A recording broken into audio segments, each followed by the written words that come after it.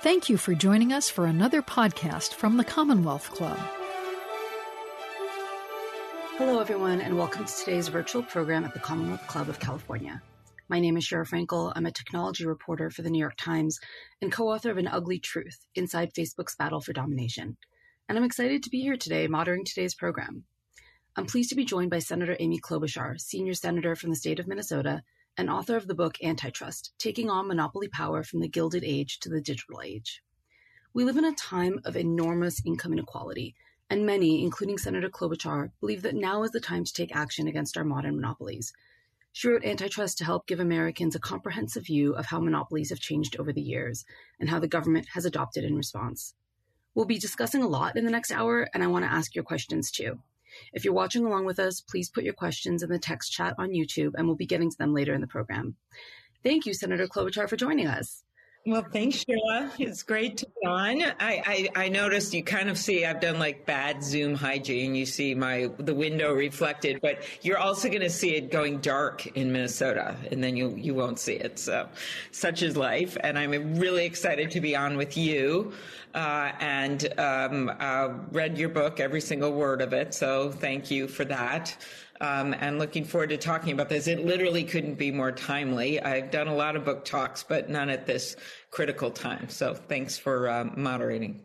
Well, it's my pleasure. And I'm actually going to start by asking you a very leading question, given what you just said, which is, why is now an exciting time for your paperback to be coming out? Because this is a moment where we're finally starting to see some momentum. And part of it has to do with the fact that this has just been going on for too long. When we got a bill recently, last Thursday, through the Judiciary Committee, we were literally able to call it the first bill, competition antitrust bill, tech bill, to pass through the Judiciary Committee to the Senate floor since the dawn of the internet.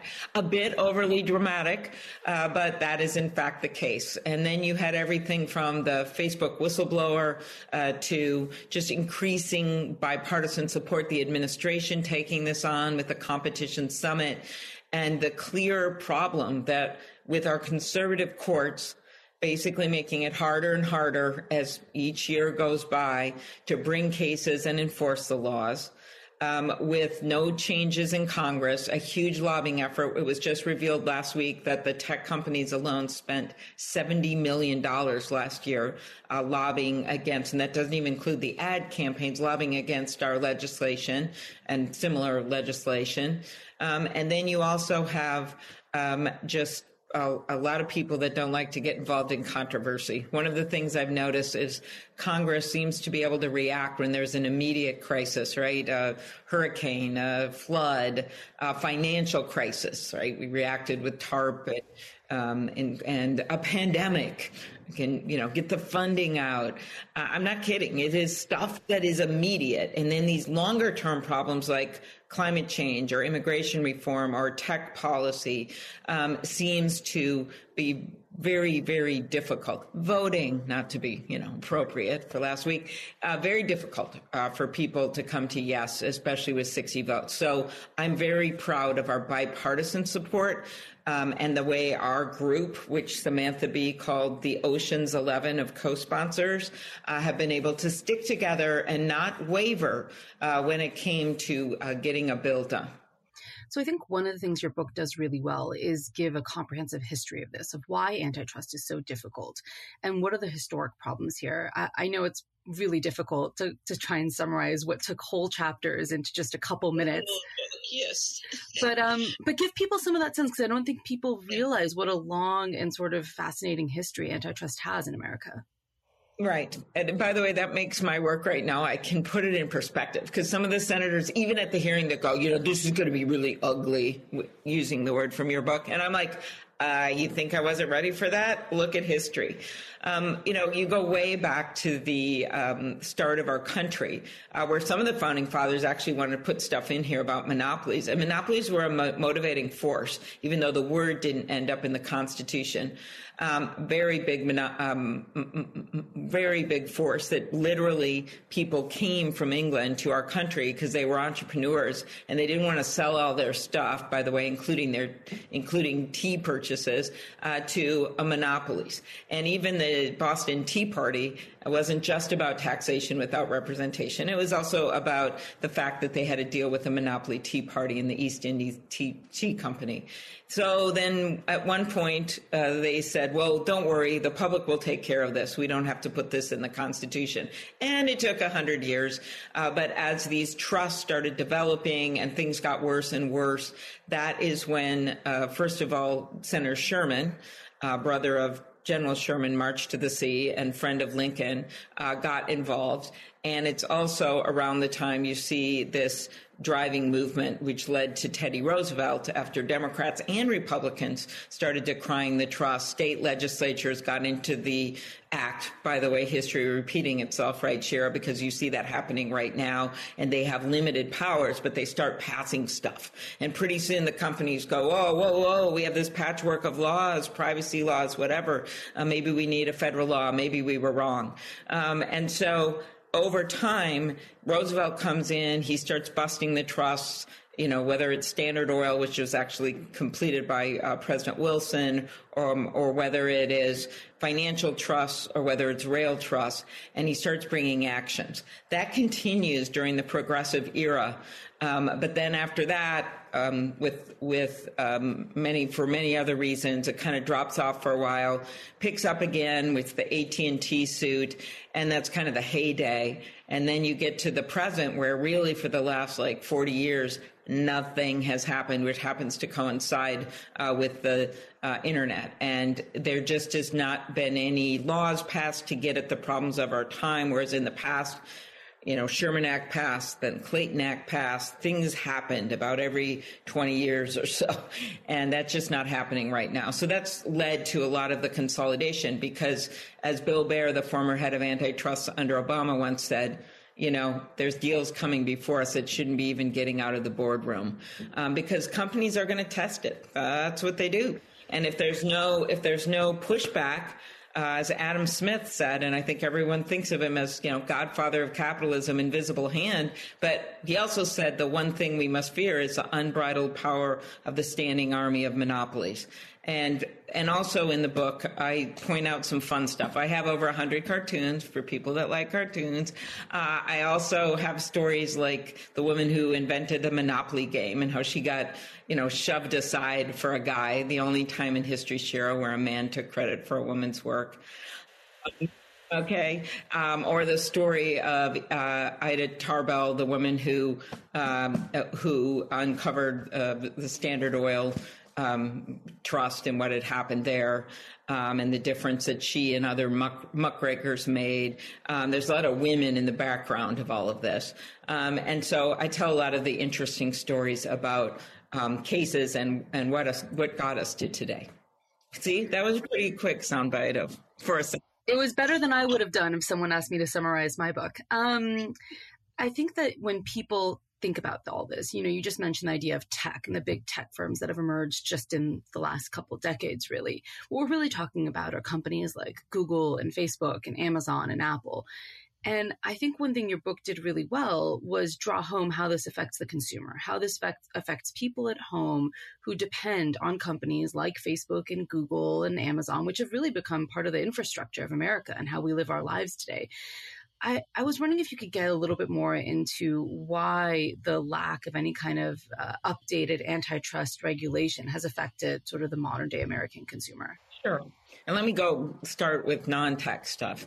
In some areas, and I think one of the best examples for me is pharma, where you have cases, and this first came to my attention when I had just gotten to the Senate and I got a call from one of our children's hospitals. And I found out that this baby's heart drug called indomethacin, which had always been competitively priced and was affordable, had completely shot up, like up to $1,600-1,800 from where it was. And it was costing consumers and families, but also the hospitals, if the families couldn't afford it, for a common drug that had a competitor.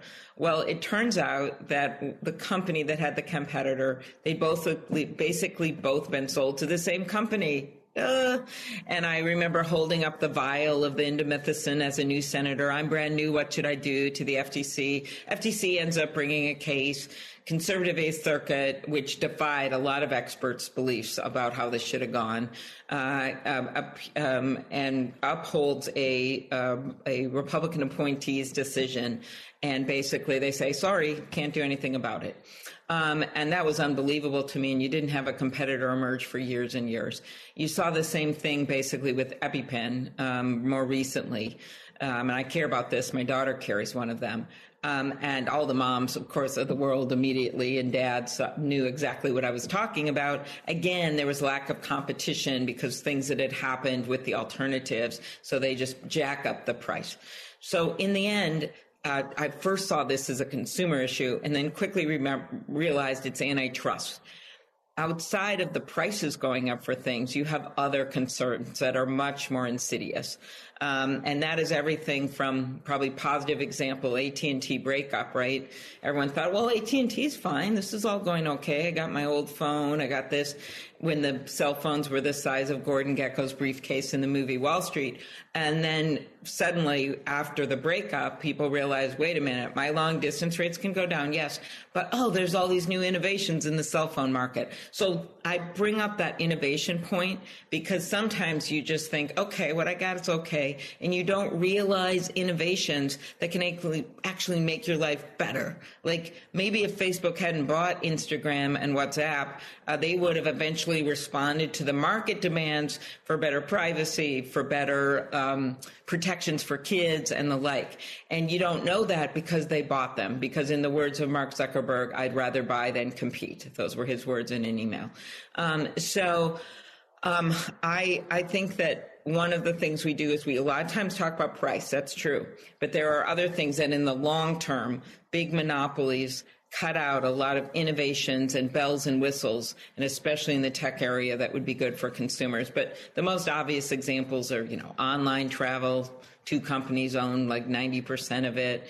I think it was John Oliver said that it's everything from cat food to caskets. And he ended his piece by saying, and if this makes you want to die, good luck, because there's only 3 casket makers. And I told him, no, I'm sorry, one bought the other. There's only 2. So we're seeing it all across the economy, not just in tech. And, you've obviously been working on this since you were a first-time senator. I'm curious how your thinking of what's needed to write our antitrust policies has changed over the course of your career and specifically over the course of writing a book, because I know when you're writing a book, you get to just live in these ideas for months and months at a time.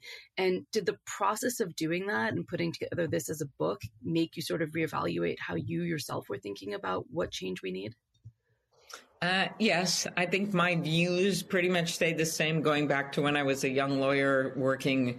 I represented MCI, and this was after the breakup, but they were still trying to get in the market against the monopoly local carriers. And it was just an ongoing saga in front of the public utility commissions across the country.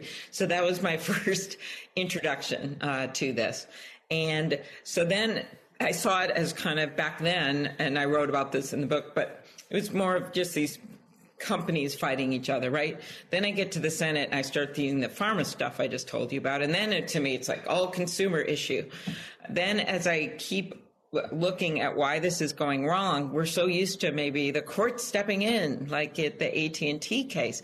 This isn't happening.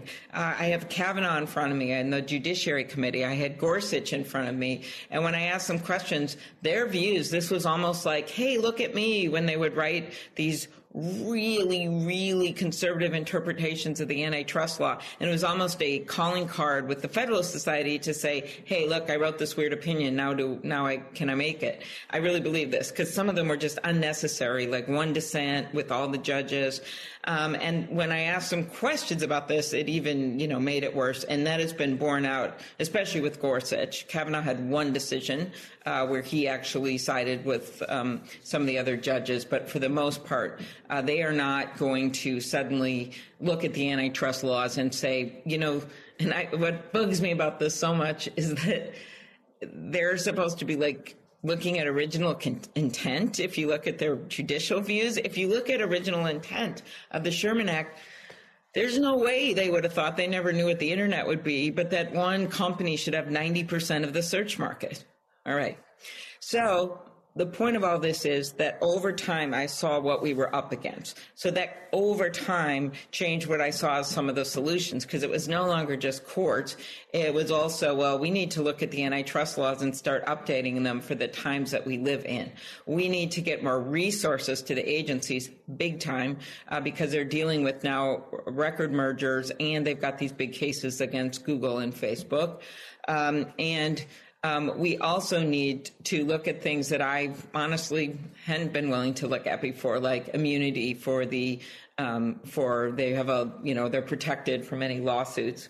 And I've started to realize as time goes on, even during the last 2 years, if they're going to resist every single thing, even bills like mine that say you can't self-preference your stuff and you can't, why would they have immunity? And because clearly they're not going to allow for any sensible government regulation. They basically, we can only rely on the private system to police them if they're going to do this. So I'm still not there 100% on a bill like that. I'm still waiting to see, as my dad would always say, I would say to him when we were on bike trips across country, I was waiting to see if he would improve before I would take the lead on the bike, because then I could draft behind him. So I'm waiting to see if something changes. But so far, it's been, to me, nearly flabbergasting, knowing what we're up against and how hard they're lobbying to not put any rules of the road in place.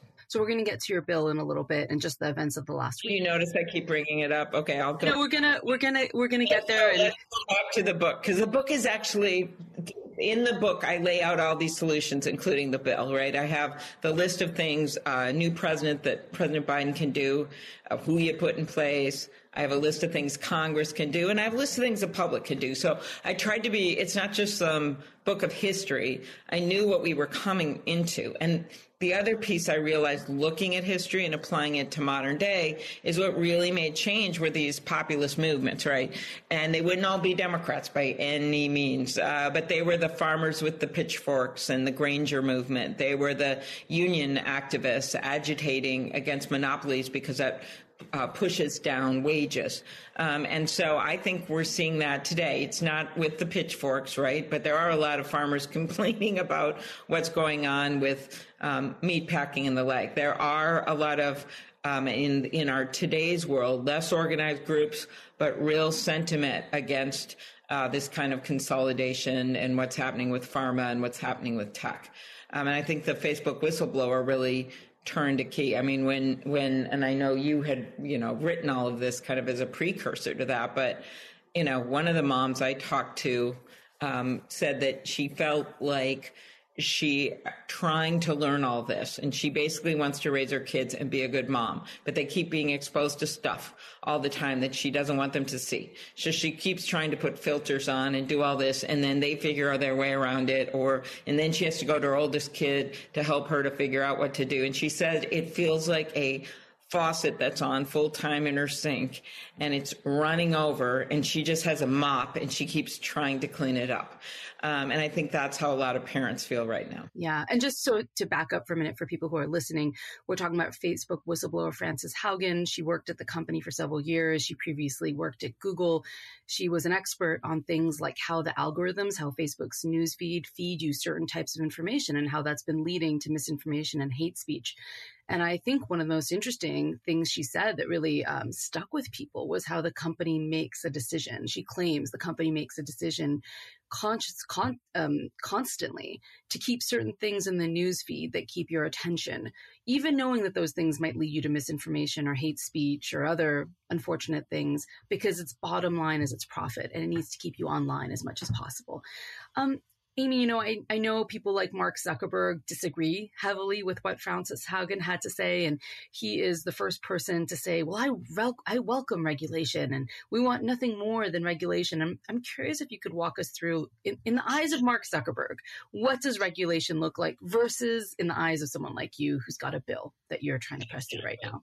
Okay, so they have made noises that, and this is Facebook. I'm not going to speak for the other companies because I've been on programs following some of their spokesmen, and they have said they're open to privacy legislation. And that is, of course, different than antitrust, but I'm a big fan of doing a federal privacy law.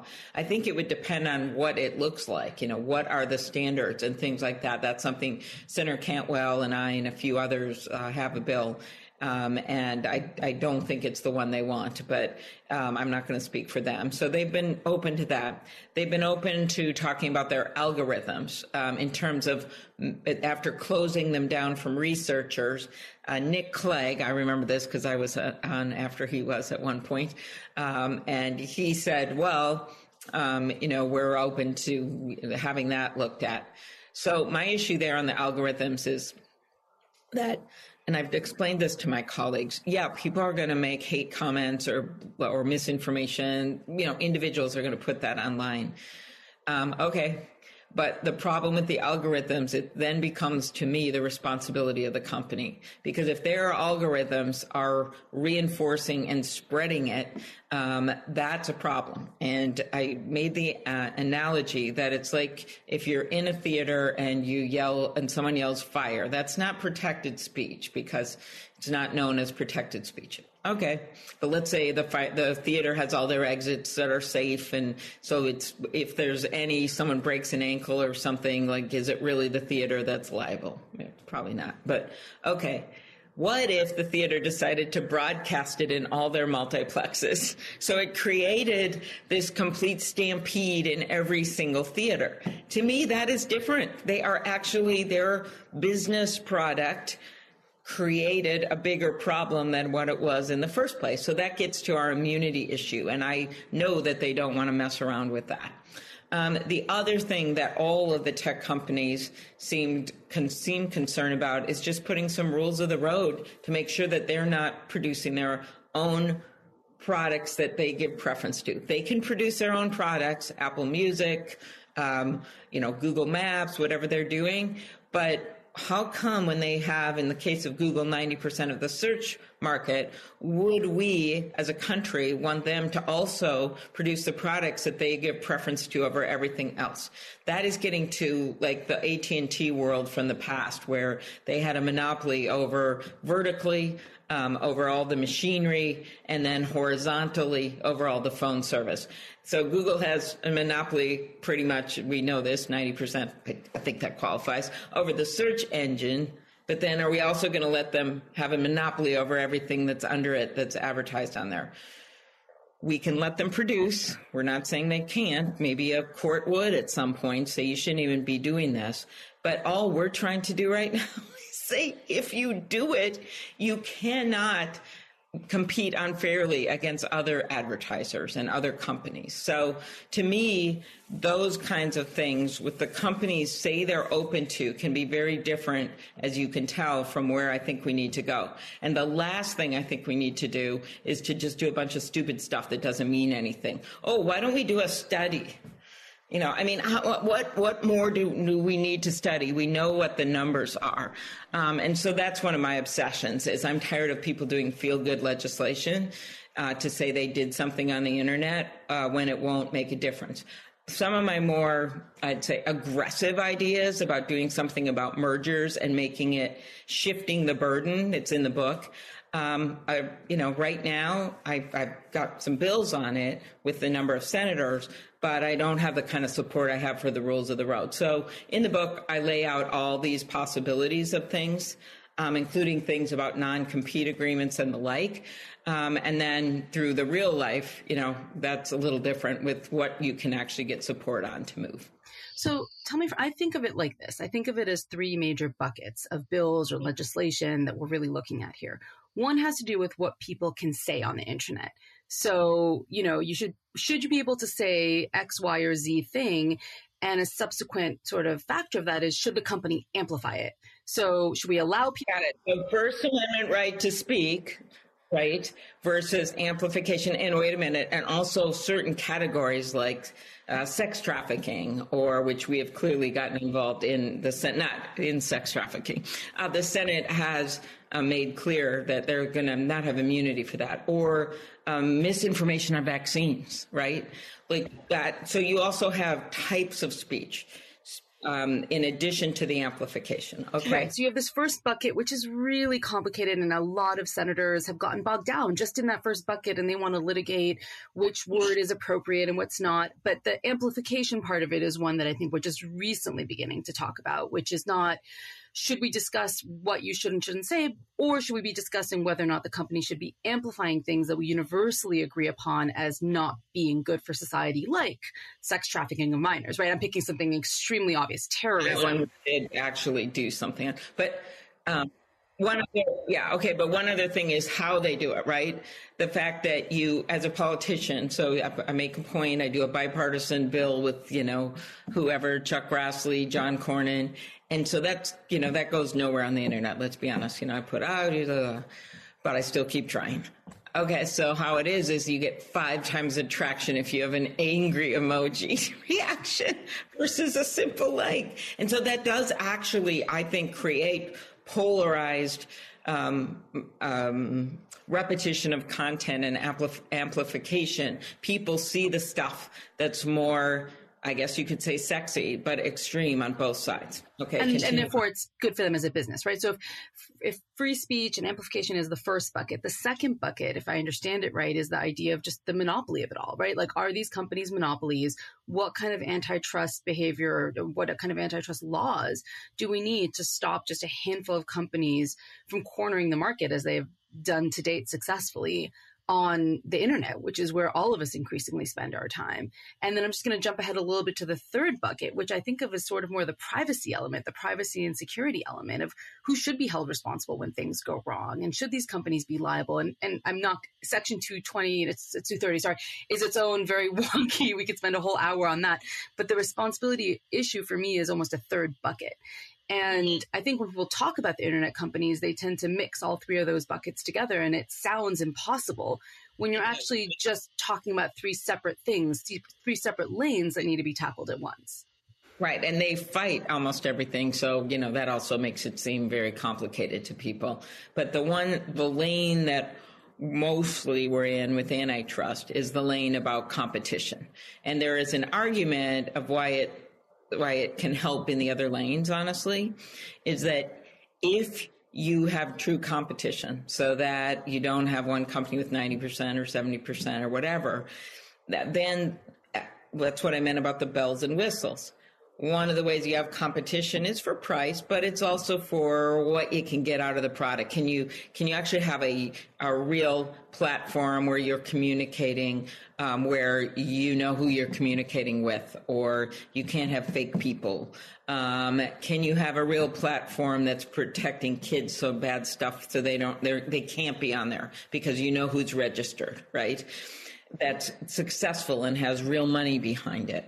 So the competition issue does flow into the other stuff, even though I agree with you on the buckets, because and the competition issue is maybe the most, it's not just the government saying, oh, hey, you have to do it this way. It's saying, let's let competition flourish by putting some road rails on. Let's listen to Adam Smith about the unbridled power of monopolies.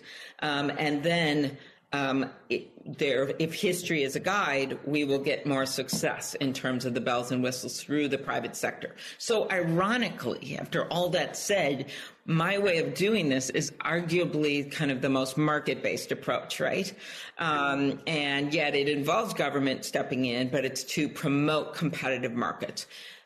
So that's the choice I'd make. Mm-hmm. I mean, I think we've been waiting to do this from the start, but talk to us about your bill, because I think for people who aren't following this, your bill passed through committee earlier this week. And just to place it in time, we're talking about roughly the middle of January. Your bill passed through committee. Can you talk a little bit more about what's actually in your bill? Mm-hmm.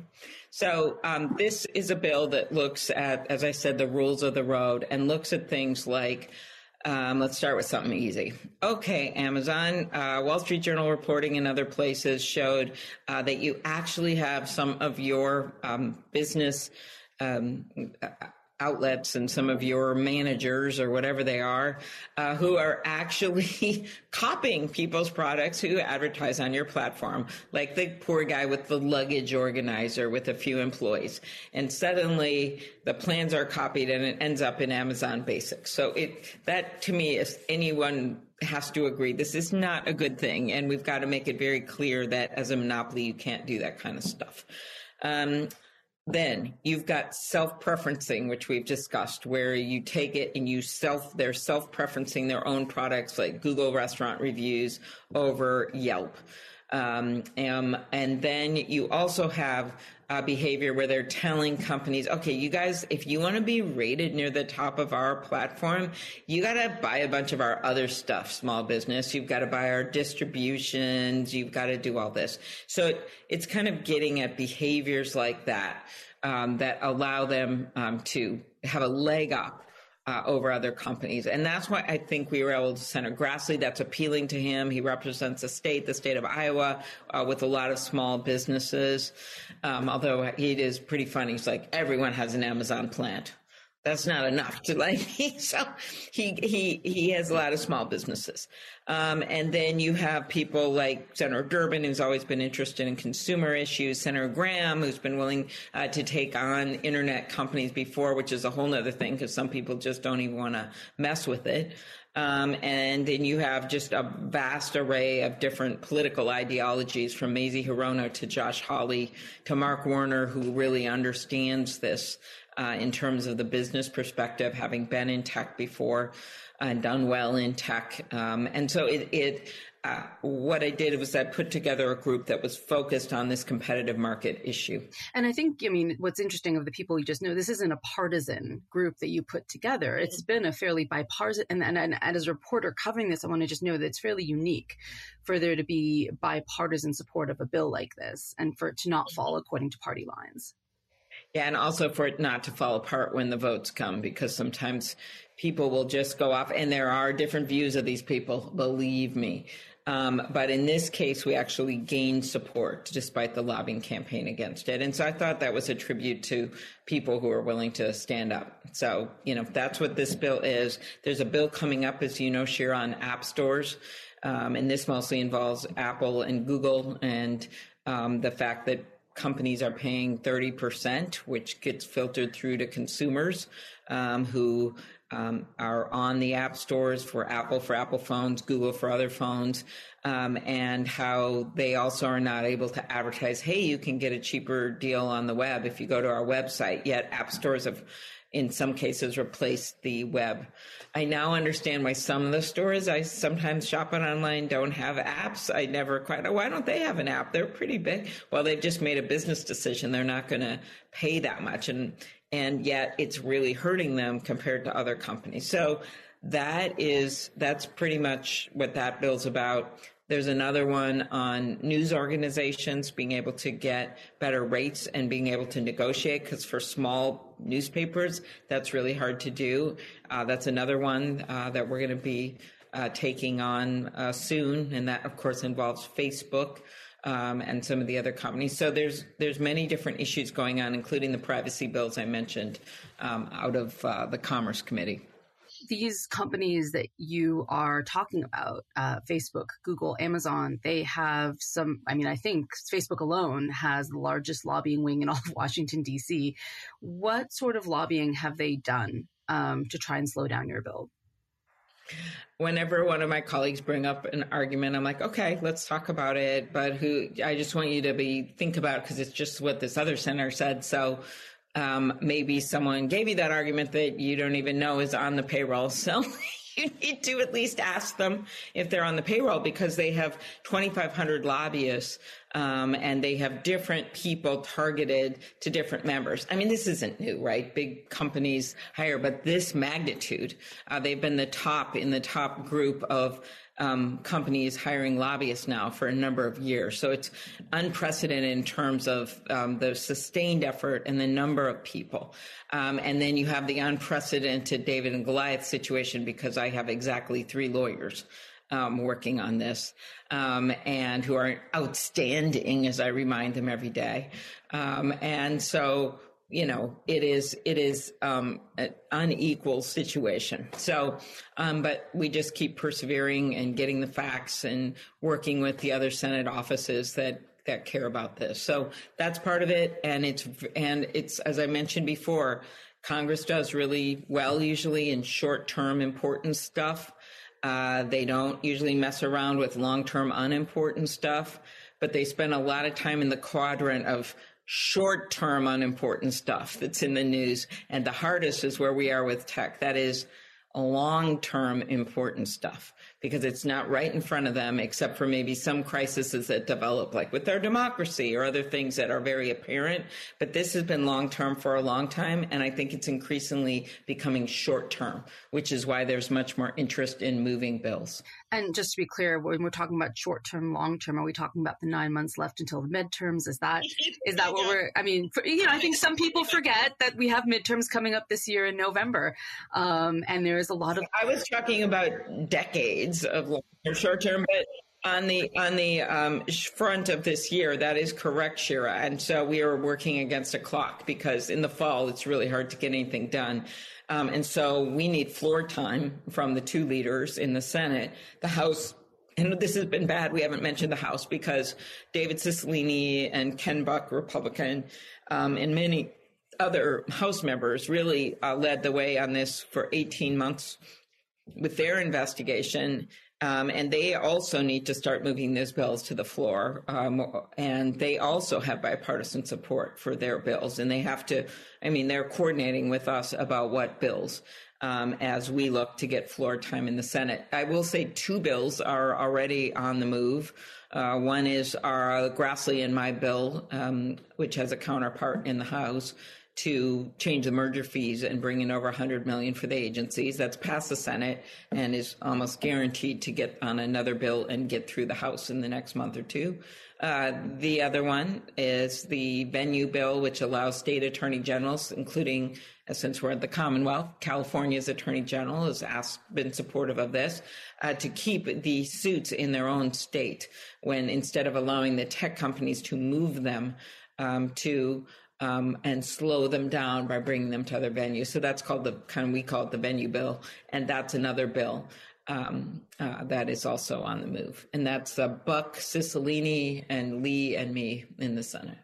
I just want to send a little reminder for people to send in their questions. We're going to start getting to those questions in roughly 5 minutes time. But before we do, I just want to recap. We have, your bill, the House bills, which are going to be looking at the antitrust, the monopoly issues. I think a lot of people are still holding out hope that Section 230 gets reformed. And just to very quickly give an oversimplification of that, it is the question of whether tech companies should be held liable for what is on their platform. And for a long time, Section 230 has protected them, in a sense, from being held liable.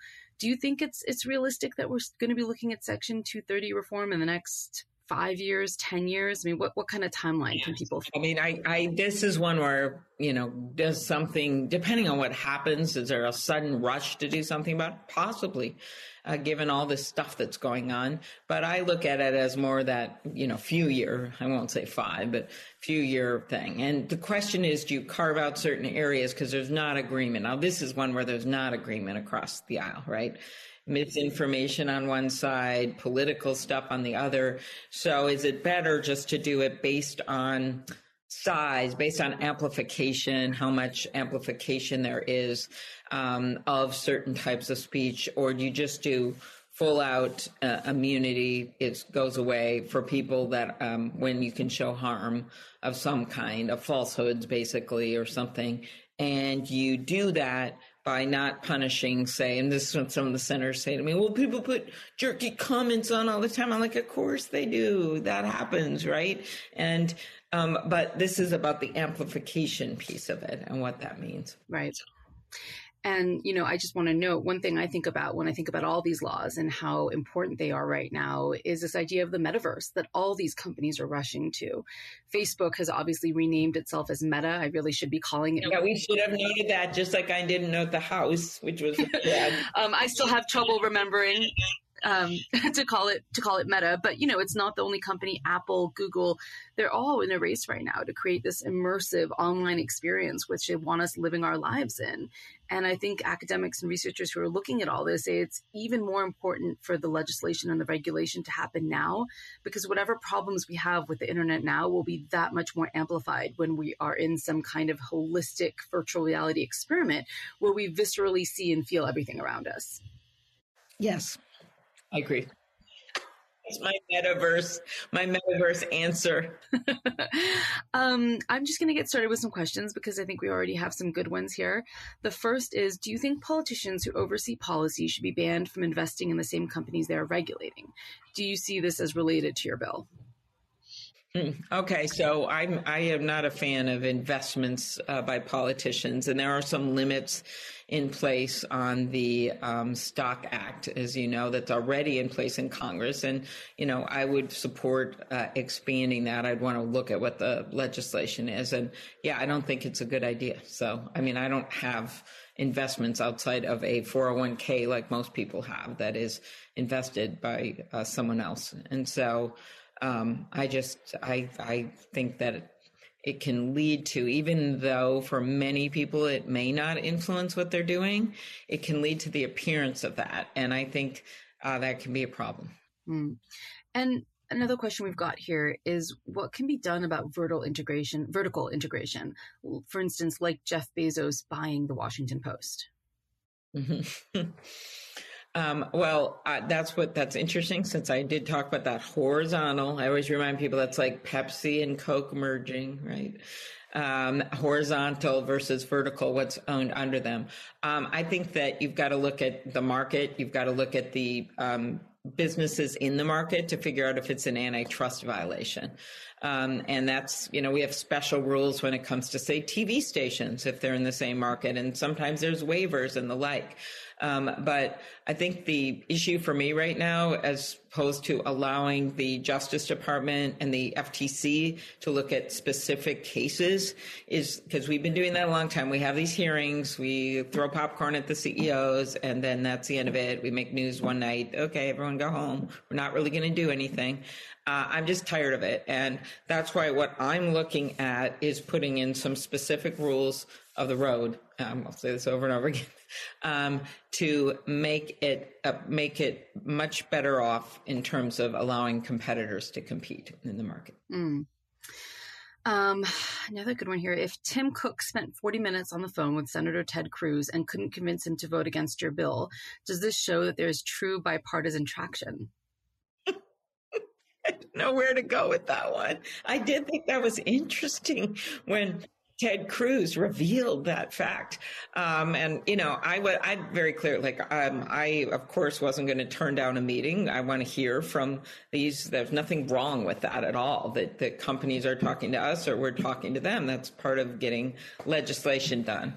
And you want to know what their views are and what they see as concerns. In my personal view, we not only made some changes to the House bill to the point where the Washington Post editorial page said, finally, a tech bill that can, basically they were saying, that can advance. But then after listening to Tim Cook and some of the other CEOs, we made very clear some security exceptions and changes. We made it very clear, which we always knew, that Amazon Prime, one of the more amusing hits on the bill, was not covered, but we even clarified it more, that we weren't going to take Amazon Prime away from people like me.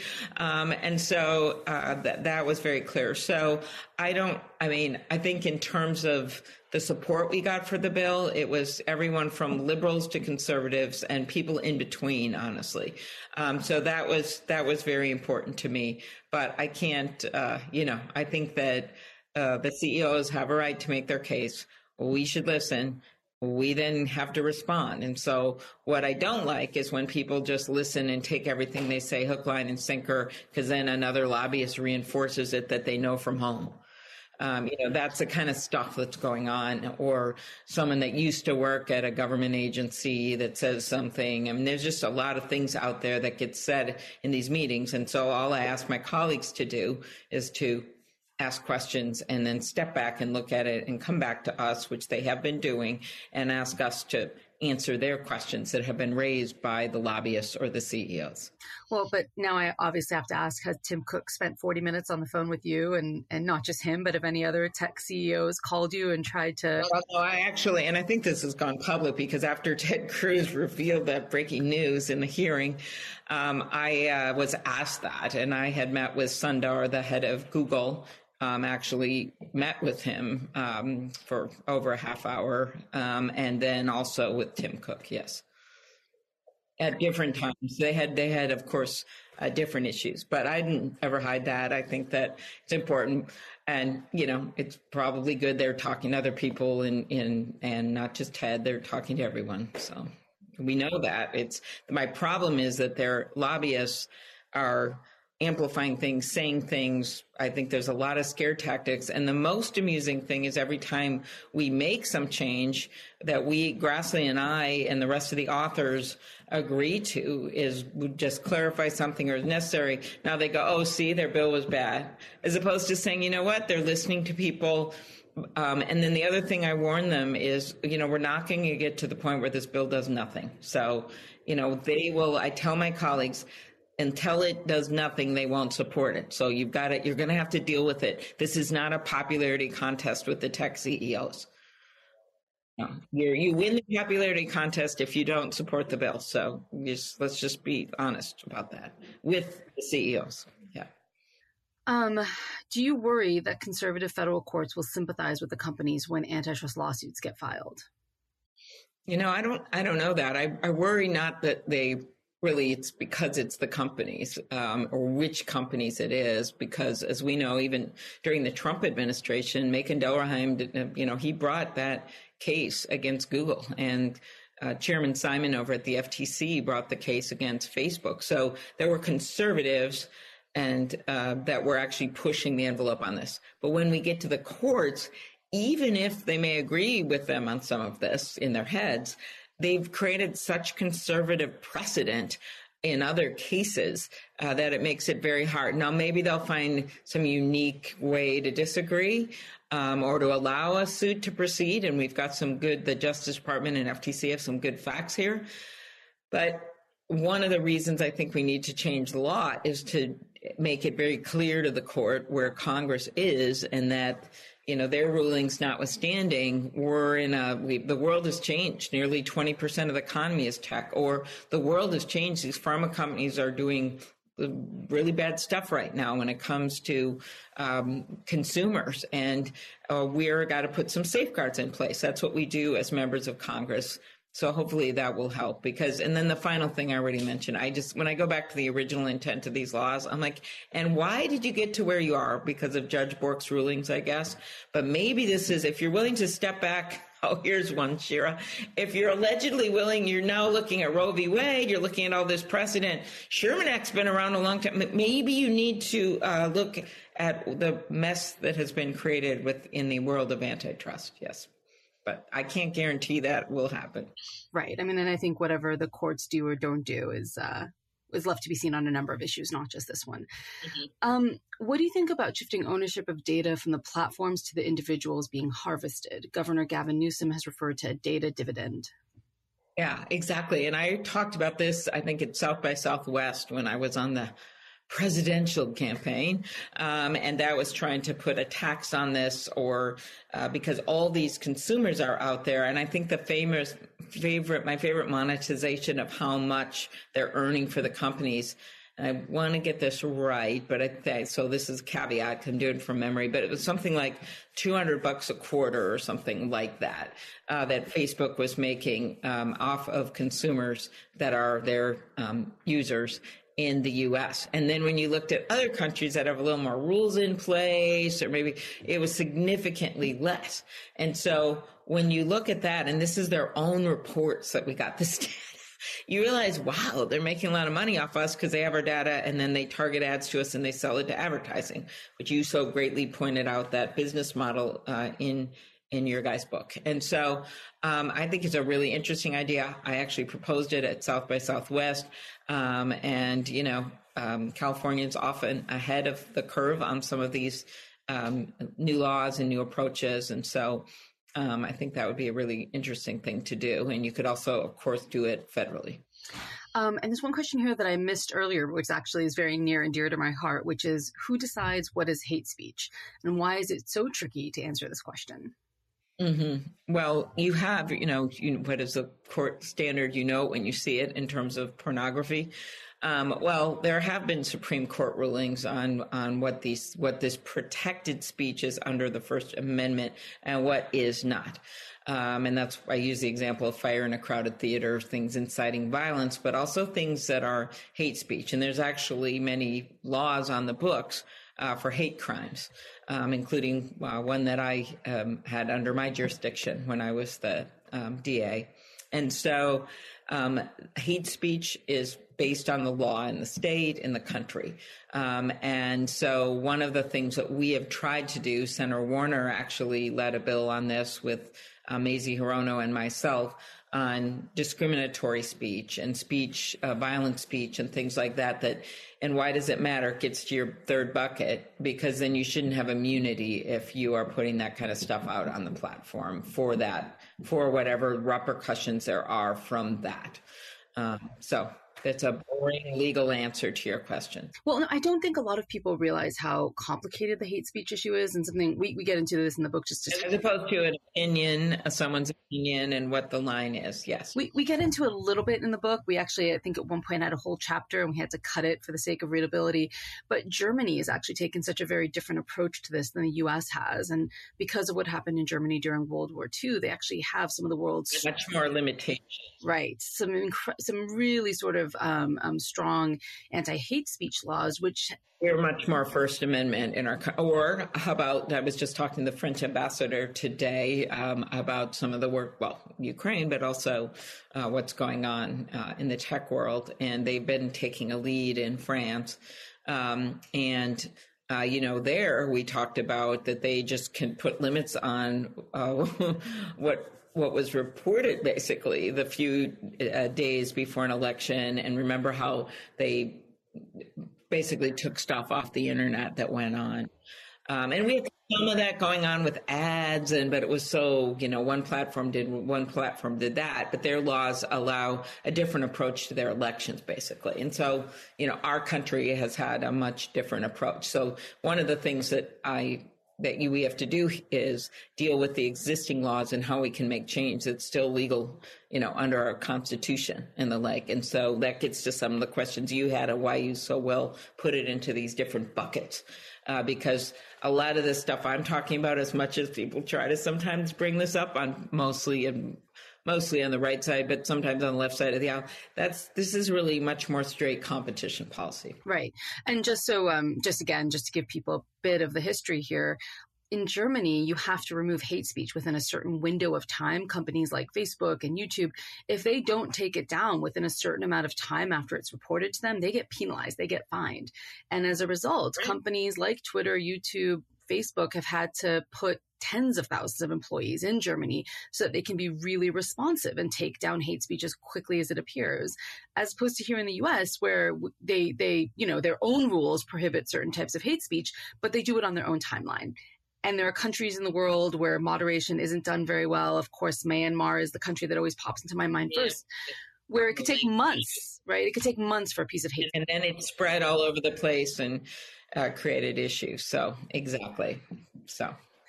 We have another question here. And I just want to note, you have a couple minutes left to get in your questions. If you have any last questions, please put them in the chat. Another one we have here is there anything we can do to help persuade members of Congress from California, including Democrats who get a lot of support from big tech, to support your legislation? I think they might be thinking of a specific Democratic senator when they say that. I think you just have to make your case. I will say that, Senator Padilla made very clear at our hearing that he wanted to work with us on this going forward. They both, senators, voted, I think surprised some people by voting to advance the bill that I just had, that Senator Grassley and I had in front of the committee. But of course, they've made very clear that they're wouldn't necessarily vote for it on the floor. You have House members as well, and I think there's difference of opinion in the big state of California, which is basically as big as many countries or bigger. You've got just different views as well in the state. And I just think it's important to keep making the case, because believe me, the companies are making the case. And we haven't really talked about this, but we don't. I want these companies to be successful. I'm glad they employ people, and it's not just in California. They employ people in other places as well. They've given us incredible innovations. I was going to say I wear a Fitbit, and I realized I charge it, and I've lost all my steps for the day. So this was actually a really sad moment for me right now at this moment, Shira, right here on the call in front of everyone. I have an iPhone. I am not some Neanderthal on tech. I use these innovations. I've ordered online through the pandemic. I get all that. But that doesn't mean that as a nation, it's one of the hallmarks of our country is that we've always rejuvenated capitalism. And when someone gets to dominate in a market, we're supposed to be stepping in and not saying, you're bad, we want to get rid of your whole ideas in your company. No. We're saying we want to make sure that it's an even marketplace so we can get the next Google. And we had a number of startups actually that came out on our side on this bill and made very clear why. And I think that's part of it. Right. And I just want to note, earlier in the conversation, we talked about these tech companies essentially becoming like utilities to many Americans. People, not just here really, but especially in the United States, WhatsApp, Facebook Marketplace, Twitter, YouTube, all these things have become sewn into the fabric of our lives. And I don't think it's realistic that they're going to up and disappear, which is something you hear of a lot of, why don't you just delete this thing? Why don't you just delete this company? And you feel it like sometimes, but you could just get off the platform if you want. But I think one of the counter to that is that's a scare tactic that the companies are using when we know very well that our bill won't do that. And we have had so many experts say this.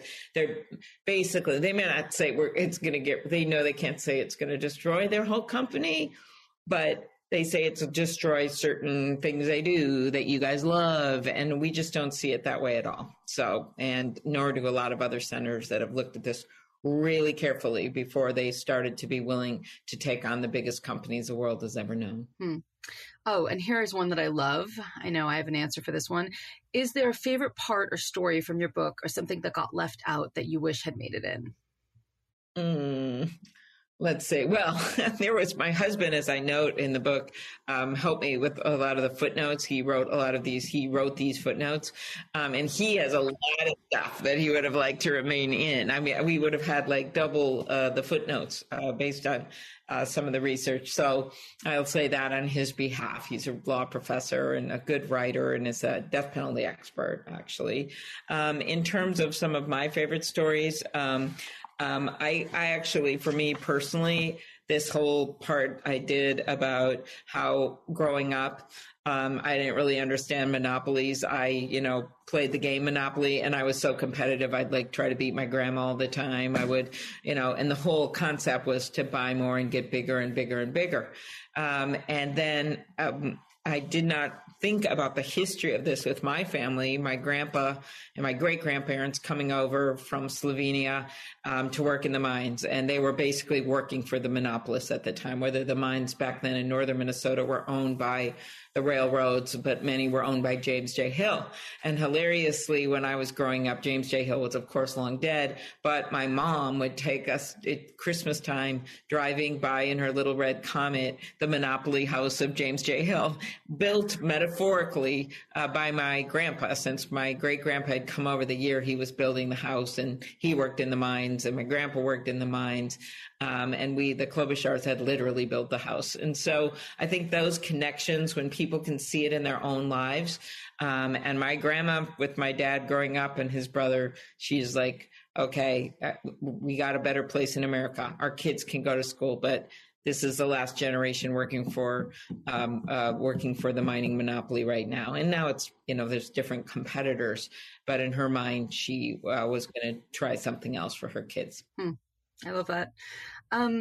We have another question here. How about facilitating data portability and service interoperability? That worked well in the wireless market and should work similarly in social media, search, et cetera. Exactly. Very good question. And I know Senator Warner had a bill he'd been working on in the past that I think he's still focused on. I think there's a bill over in the House on this, and he's actually knows a lot about this. And I believe that is a very good approach as well. So that's something else that the House has worked on that we could incorporate in a bill when we get to the floor. And just to explain to people who are listening in, data portability is the idea that you'd be able to take your data if you did want to leave the company. If you did that. I was talking about the interoperability, but you're right, the data portability about your stuff. So if you went to another platform, that you could bring it with you, that you own it, not the company. Right. I mean, I think one thing that when I think of writing the book and Facebook and how much I knew about Facebook before I wrote it, one thing I wasn't aware of and was shocked to discover was just how much data they sit on individuals. And I know Google is even more immense, as far as I've been told by people who work there. I question whether the average American realizes how much data these companies have amassed on people. Or how much they think is their secret stuff and they have it, and how much I think people do know when it happens. Like you send an email about, turn on your air conditioning, and suddenly you got air conditioner ads. And senators have, throughout hearings, as have witnesses, used examples like that. And they actually, in real time, when I'm having these hearings, people tweet publicly examples of what just happened to them when they were talking about the hearing. So I think people know that, but I don't think they know how much money they're actually making off of them, and how that should be their information, their data. That money should be coming to them with some, normal profit for the company that's using the data. But instead, they're just hoarding all their data and making money off of them. And then sometimes I think that's a really good approach for getting people to understand this, because it's hard when you just want to go buy something online and you just don't even realize what's going on and why you picked a certain product. The one thing that struck me as creepy is the best word I can come up with here, was that they know things about you that you might not know yourself. So they can, using their data on literally billions of data points of people all over the world, they can say whether someone like you is likely to want to buy a house in the next year, have a child in the next year, get married to the person you're currently dating. And they can use this data to make really interesting and scarily accurate predictions about you and your life before you can. Yeah. The brave new world.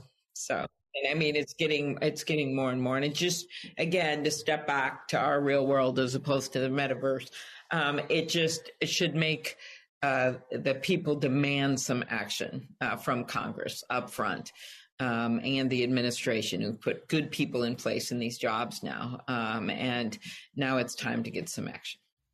We have one last question here, which I think is actually you keep telling me there's more questions. This is the last one, I promise, and I actually think it's the perfect question. And it's always the best one. It's a really good one. What is your elevator pitch for Americans to support your bill? I want to tell other people about it. So do you have your 60-second elevator pitch? Sure. America has thrived on competition. It's what made us the envy of the world, and new ideas and new products, and allowing new people to create new things. And right now we've got monopolies that are the gatekeepers controlling that in the dominant tech platforms. And we've got to adjust our laws so that we can continue rejuvenating those new ideas and allow other products to get on the market. Perfect.